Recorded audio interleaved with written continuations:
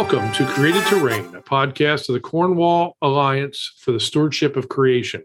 I am David Arley Gates. And I'm Cal Beisner. And our mission is to educate the public and policymakers on biblical earth stewardship, economic development for the poor, and the gospel of Jesus Christ. We're in the midst of a series of podcasts now discussing a document called The Biblical Perspective of Environmental Stewardship, Subduing and Ruling the Earth to the Glory of God and the Benefit of Our Neighbors. We have done 2 programs on this so far, and now we're going to go through points 14 through 20 of this document. For those of you who are new to this series, the document is done in the form of affirmations and denials. So each point has one thing that we affirm, and then it has something that we deny that corresponds to that. This is important in a relativistic age like ours, in which so many people seem to think you can affirm something and affirm its opposite at the very same time and still be rational. We think that's not the case. Let's go right on into it here. David, point number 14 is, we affirm that God placed minerals, plants, and animals in and on the earth for his pleasure, to reveal his glory and elicit man's praise, and to serve human needs through godly use. And we have a number of different scriptural passages that we cite there. You can find this document, by the way, on Cornwall Alliance's website, cornwallalliance.org. Click on the Landmark Documents tab and go down to the Biblical Perspective of Environmental Stewardship. So you'll find all of those scripture passages listed there. But they are Genesis 2, 5 through 16, 4, 22, Numbers 31, 21 through 23, Job 38 through 41, 4 straight chapters, Psalm 19, 1 through 6, and Psalm 104. And then we deny that recognizing instrumental value in the earth and its various physical and biological components dishonors God or is idolatrous. That denial, by the way, came out of my encountering one environmental thinker from Scotland who has written a number of different books in the field and is simultaneously a Marxist and professes to be a Christian. But he said that to speak of value in anything in the world as instrumental rather than inherent was to dishonor God and to dishonor whatever it is that you were talking about. So, David, how is it that we can properly think in terms of instrumental value for minerals, plants, and animals, things that are to serve man's needs, as well as to reveal God's glory and elicit man's praise? Actually, Cal, before we go on, you might want to explain the difference between instrumental value and inherent value to our listeners. Instrumental value says that something is valuable only insofar as someone else is able to use it for some purpose. Inherent value says that it's valuable in and of itself without regard to any service, any purpose that it serves to anyone else. Some people think that to think of the world around us as having instrumental value is to deny that it has value in and of itself. I think that's a false choice. But besides that, I think it also simply ignores the fact that both Scripture and human experience teach us that there is a lot of instrumental value in the world around us. A peach hanging from a tree is beautiful in and of itself. Of course, if no one were looking at it, no one would see its beauty, except that, of course, God does, and God always sees all beauty everywhere. But when we pick that peach and eat it, it does have instrumental value for us. And even when we're looking at it, it has instrumental value for us in terms of the aesthetic pleasure that we receive from it. Yeah, when we assign a value to something, we generally desire to protect it or to use it. But taking that generally to an illogical extreme, there are those who would wish to protect the environment in some form of pristine state. And that's not what God commanded us to do. We were instructed to be fruitful, to multiply, to worship God as the only God, and to care for others as we would care for ourselves. To do that requires us to use natural resources, not to abuse them, but to apply them judiciously in the fulfillment of God's commandments. And the next one, number 15 here, is that we affirm that one way of exercising godly dominion is by transforming raw materials into resources and using them to meet human needs. The denial part on this really gets to a point that you made in our last episode. We really are responsible to God for taking whatever he gives us and enhancing its value, actually increasing its value. So the denial is this. We deny that leaving everything in the earth in its natural state is proper biblical stewardship. And we refer there to Matthew 25, 14 through 30, which of course is the parable of the talents. Why don't you go ahead and enlarge on that a bit more than you did in the last program, because this is a really crucially important passage for our understanding of biblical earth stewardship. In the parable of the talents, we have a master who has 3 slaves. The master is leaving for a time, and he leaves his wealth with 3 slaves. The first slave is given 5 talents. The second slave is given 2 talents, and the third slave is given 1 talent. And so the master leaves and comes back at some later point and goes to the slaves and asks for an accounting on what they have. And the first slave says, "Here are your 5 talents, and here are 5 more that it has earned." He is proclaimed as being a good and faithful servant. The second one says, "Here are your 2 talents back, and here are 2 more that it's earned." He is also proclaimed as being a good and faithful servant. The third servant comes in and says, "Here is your talent that you gave me. I give it back to you in exactly the same way you gave it to me. I hid it in the ground so that it would be protected. I've now dug it up. I brought it back to you. It's in exactly the same form that you presented it to me. You have lost nothing." He is criticized for being a worthless slave. And that is key because, as I said last time, it specifically says he hid it in the ground. A lot of people, David, may not even be aware of the fact that there is a whole movement, the motto of which is keep it in the ground.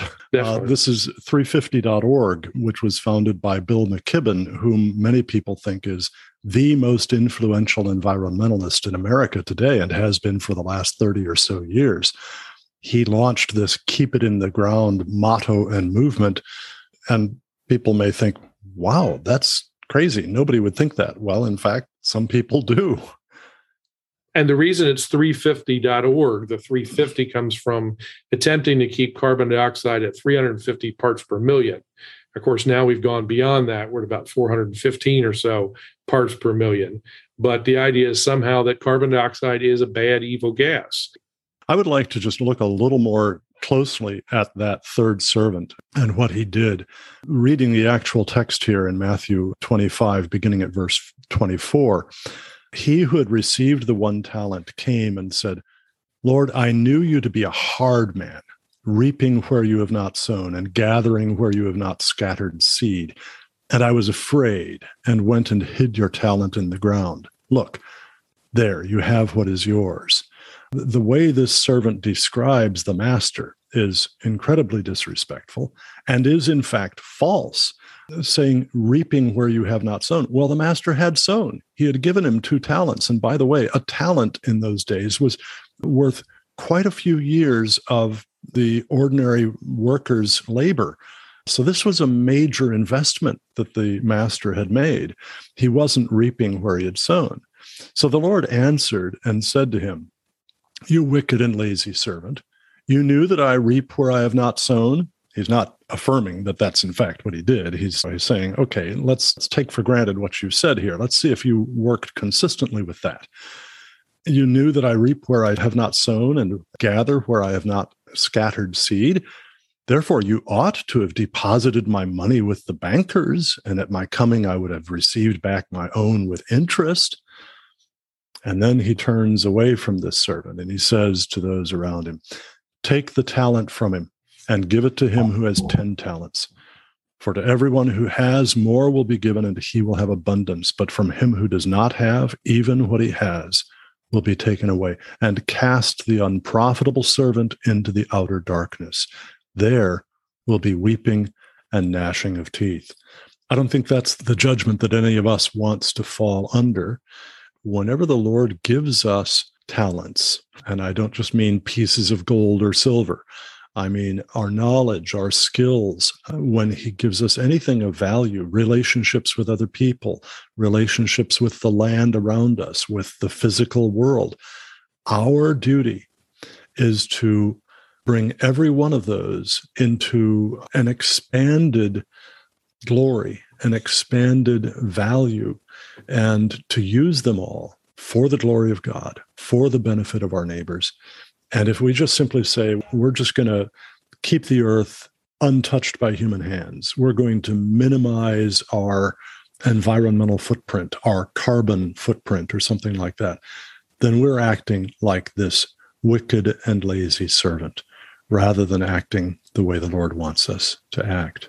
Point number 16 in the biblical perspective of environmental stewardship says, we affirm that because of man's fall into sin, sinful human hearts often fall prey to materialism, the covetous love of money, and the selfish accumulation of possessions. And we cite a number of scriptural passages. We deny that the temptation to materialist idolatry entails that the production of wealth, whether material from the earth or immaterial from the human mind, is sinful in and of itself. So here we start to come up against what might be referred to as the simple life kind of movement, just live simply, get by on the least possible resources. This particular point was inserted into here because there are some people in what might be called the simple lifestyle movement, which is common among some evangelicals, usually of a sort of a leftward bent in their political thinking, that says we need to minimize what we use of the earth, and really nobody should be rich. And usually that comes from a Marxist perspective that says, if James is rich, then Cheryl must be poor, because there's just a limited size of pie out there to be divided between James and Cheryl. That's just not so, because God made us in his image to be productive as he is. We can actually increase the size of the pie. So the simple lifestyle movement tends to misunderstand man's role in the earth. I think, it points to the covetous love of money. And that's the issue that the Bible has always made, is that working to become wealthy, to have things, isn't bad in of itself. It's when that is your goal and you're not taking care of your other requirements of loving God and helping others. Yeah, what Paul tells us in 1 Timothy chapter 6, it's not money that's the root of all evil. It is the love of money that is the root of all evil. We should love God. We should love our neighbors. We should use money to bless our neighbors. One of the things that I tell people is, if you really want to help poor people, the first thing is don't be poor, because then you don't have wherewithal to help the poor. Number 17 is we affirm that man is accountable to God's judgment in all he does with the earth. And by contrast, we deny that man's accountability to God justifies abolishing private property, as is explained in Exodus 20, 15, and 17, by adopting collectivist economic institutions or by delegating to civil governments, whether it be local, national, or even global, the ownership or control of land, natural resources, or private property. This gets us into our discussion of capitalism versus socialism. I know that somebody recently said that Jesus would have been a socialist, and as a result, we should be socialists too. I've, of course, written about that, as you know, in a number of different places, in a couple of chapters of my book, Prosperity and Poverty, the Compassionate Use of Resources in a World of Scarcity. Also in my book, Is Capitalism Bad for the Environment? And in my short book, Social Justice versus Biblical Justice, How Good Intentions Undermine Justice and Gospel. The Bible simply does not support socialism. The eighth commandment, you shall not steal, does not continue by saying, unless you are the government. And we don't turn the forcible expropriation of wealth from one person and giving it to another into a good just by having the government do it instead of my doing it myself. Unfortunately, there are a lot of people who think that Jesus' instruction to the rich young ruler, for example, to sell everything that he had and give to the poor, demands that everyone renounce private property. There was one writer in a book called Communism in the Bible who said that the Bible actually requires, if you want to be a Christian, you have to be a communist. I think that that's completely mistaken. And actually, private property is essential to good stewardship of the earth, because private property means that you're accountable, that you can be held liable for what you do with your property. And if what you do injures someone else, you can be required to make amends there. But without private property, you can't do that. Private property also gives incentive to take good care of that property, which is, as I like to put it, why you find graffiti on public bathroom walls and not on the bathroom wall in your home. Private property is really very important to environmental stewardship. And I believe that I've demonstrated in my short book, Is Capitalism Bad for the Environment?, that capitalism is actually far better at environmental stewardship than socialism or even a mixed economy. All of those books, by the way, are available through the online store at cornwallalliance.org. Click on store and you can order those books from us at the Cornwall Alliance. While you're there, I hope that you'll also consider making a tax-deductible donation to support this ministry. We depend 100% on donations from those who agree with our ministry. Number 18 is very succinct, actually. We affirm that man's fall into sin, as described in Genesis 3, entails the possibility and indeed the historical reality of the human abuse of the earth and of fellow humans. By contrast, we deny that man's fall into sin completely destroys any possibility of godly dominion.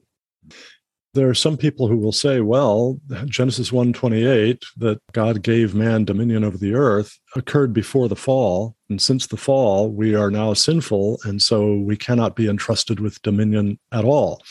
I think that's really just plain silly. When I had children in my home, and I would tell one of them, take the garbage out. If that child disobeyed, I didn't decide, well, since he disobeyed, he's therefore no longer responsible to take the garbage out.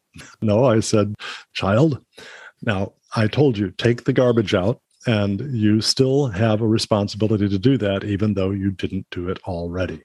So the fact that we've fallen into sin doesn't mean that we are no longer responsible to exercise dominion over the earth. What it means is we need to be all the more careful that we exercise in our dominion in a way that honors God, that glorifies him, and that serves our neighbors instead of just glorifying and serving ourselves. Number 19, we affirm that in response to man's sin, God cursed the ground so that it would not, as before sin, yield easily even to godly dominion cultivation, let alone to ungodly, abusive domination.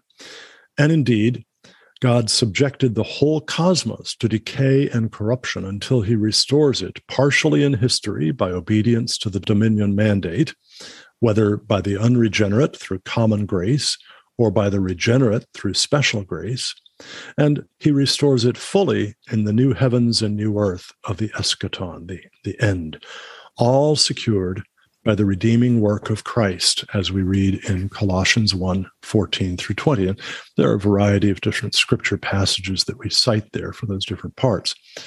The denial part of this goes on to say, we deny, due to God's faithfulness to his covenant, in which he proclaimed after the flood that he would sustain the cycles on which terrestrial life depends for as long as the earth endures. This is from Genesis 8:22. We deny that God's curse on the earth negates either the dominion mandate or the robustness and self-correcting resilience of the God-sustained earth. This one speaks to me in particular because it's saying that just because sin occurs doesn't necessarily mean everything is completely different. There is a requirement, of course, for a Savior to come into our life where there wouldn't have been one prior to sin. There is a need here to be able to say that things changed as a direct result of sin. But it does not mean that our requirement has not ended just because sin has come into our lives. Yeah, and much of the environmental movement wants to say nature is best untouched by human hands, especially because humanity has fallen into sin. That just is not what Scripture teaches, and we really need to be careful not to lose track of this dominion mandate that God has given to us. Well, the last point that we're going to be covering in today's program is number 20. We affirm that human multiplication and filling of the earth are intrinsically good, and that, in principle, children, lots of them, are a blessing from God to their faithful parents and the rest of the earth. And we refer there to Psalms 127 and 128. Psalm 127, for example, saying, children are a gift from the Lord, the fruit of the womb is his reward. Like arrows in the hand of a mighty man, happy is the man whose quiver is full of them. And then we go on to deny that the earth is overpopulated. We deny that overpopulation is even a meaningful term, since it cannot be defined by demographic quantities such as population density, population growth rate, or age distribution. And we deny that godly dominion over the earth requires population control or family planning to limit fertility. And a great deal of the environmental movement is absolutely committed to the notion that the world is already overpopulated, that we need to reduce the number of people in the world. Many of the leading environmentalists think that optimal human population would be somewhere around 500 million people instead of the roughly 8 billion people in the world right now. What should Christians think of that kind of attitude toward humanity? It goes back to the original Earth Day back in 1970. You remember, we were told that humans had overpopulated the Earth. There would be this massive die-off by 1989 with literally the deaths of 65 million people because the Earth simply cannot sustain this population or feed all of these people. Therefore, the argument was we must start to limit the population. This led to China's one-child policy and became one of the stated benefits of abortion on demand. But of course, this die-off never happened, in large part because technological advances in farming over the last 50 years have simply been able to feed more people with the same amount of arable land. Moreover, population growth has greatly diminished due to lifting people from poverty. In impoverished countries, each family has many children because few will live to reach puberty. But when the standard of living grows substantially, and as it has, the number of children a family has will decrease because childhood mortality decreases, and thus there is less incentive to have lots of children. Population rose very rapidly from the period of the Industrial Revolution through the late 20th, early 21st century, not because people were breeding like rabbits, but because they stopped dying like flies. And as the infant and child mortality rate declines when society gets wealthier, people have fewer and fewer children because they know that they don't need to have more children just to have some hope that a few of them are going to survive to adulthood and have more children as well. Queen Anne of England had 19 children. Not one of them made it to adulthood. That was not uncommon in those days. So we should be thankful instead that through God-given skill and understanding, we have learned to master the resources of the earth so as to improve human health and human longevity. Life expectancy at birth has risen from around 27 years before the Industrial Revolution to around 80 in developed countries now and about 70 worldwide. That's a wonderful thing. And the earth is not overpopulated. You cannot define overpopulation by reference to population density or population growth rate or age distribution. There are places that are very densely populated, like Manhattan with over 65,000 people per square mile, that nobody would say Manhattan is overpopulated. It's a wonderful place for people to live. Many people love that. And then there are places with very low population density, like sub-Saharan Africa, that some people will say are overpopulated. So population density is not the point. Indeed, the anti-population growth movement really has its roots in the eugenics movement that says that some people are more advanced than other people genetically, and in the competition for survival, the more advanced need to get rid of the less advanced. And that movement really is what gave birth to the population control movement. I've written about this in another of my books, Prospects for Growth, a biblical view of population resources in the future, which also is available through the online store at cornwallalliance.org. Well, thanks again for joining us for Created to Reign. Again, I'm Cal Beisner. My colleague David Legates has been discussing the biblical perspective of environmental stewardship. There is so much more to be learned in this. We will continue the discussion in 2 more episodes. We hope that you will go to cornwallalliance.org, click on the Landmark Documents tab, and read the whole document for yourself, read the Bible passages that go with it, and think it through, because I think this is a very helpful tool as we seek to glorify God and to benefit our neighbors as we exercise a godly dominion over the earth.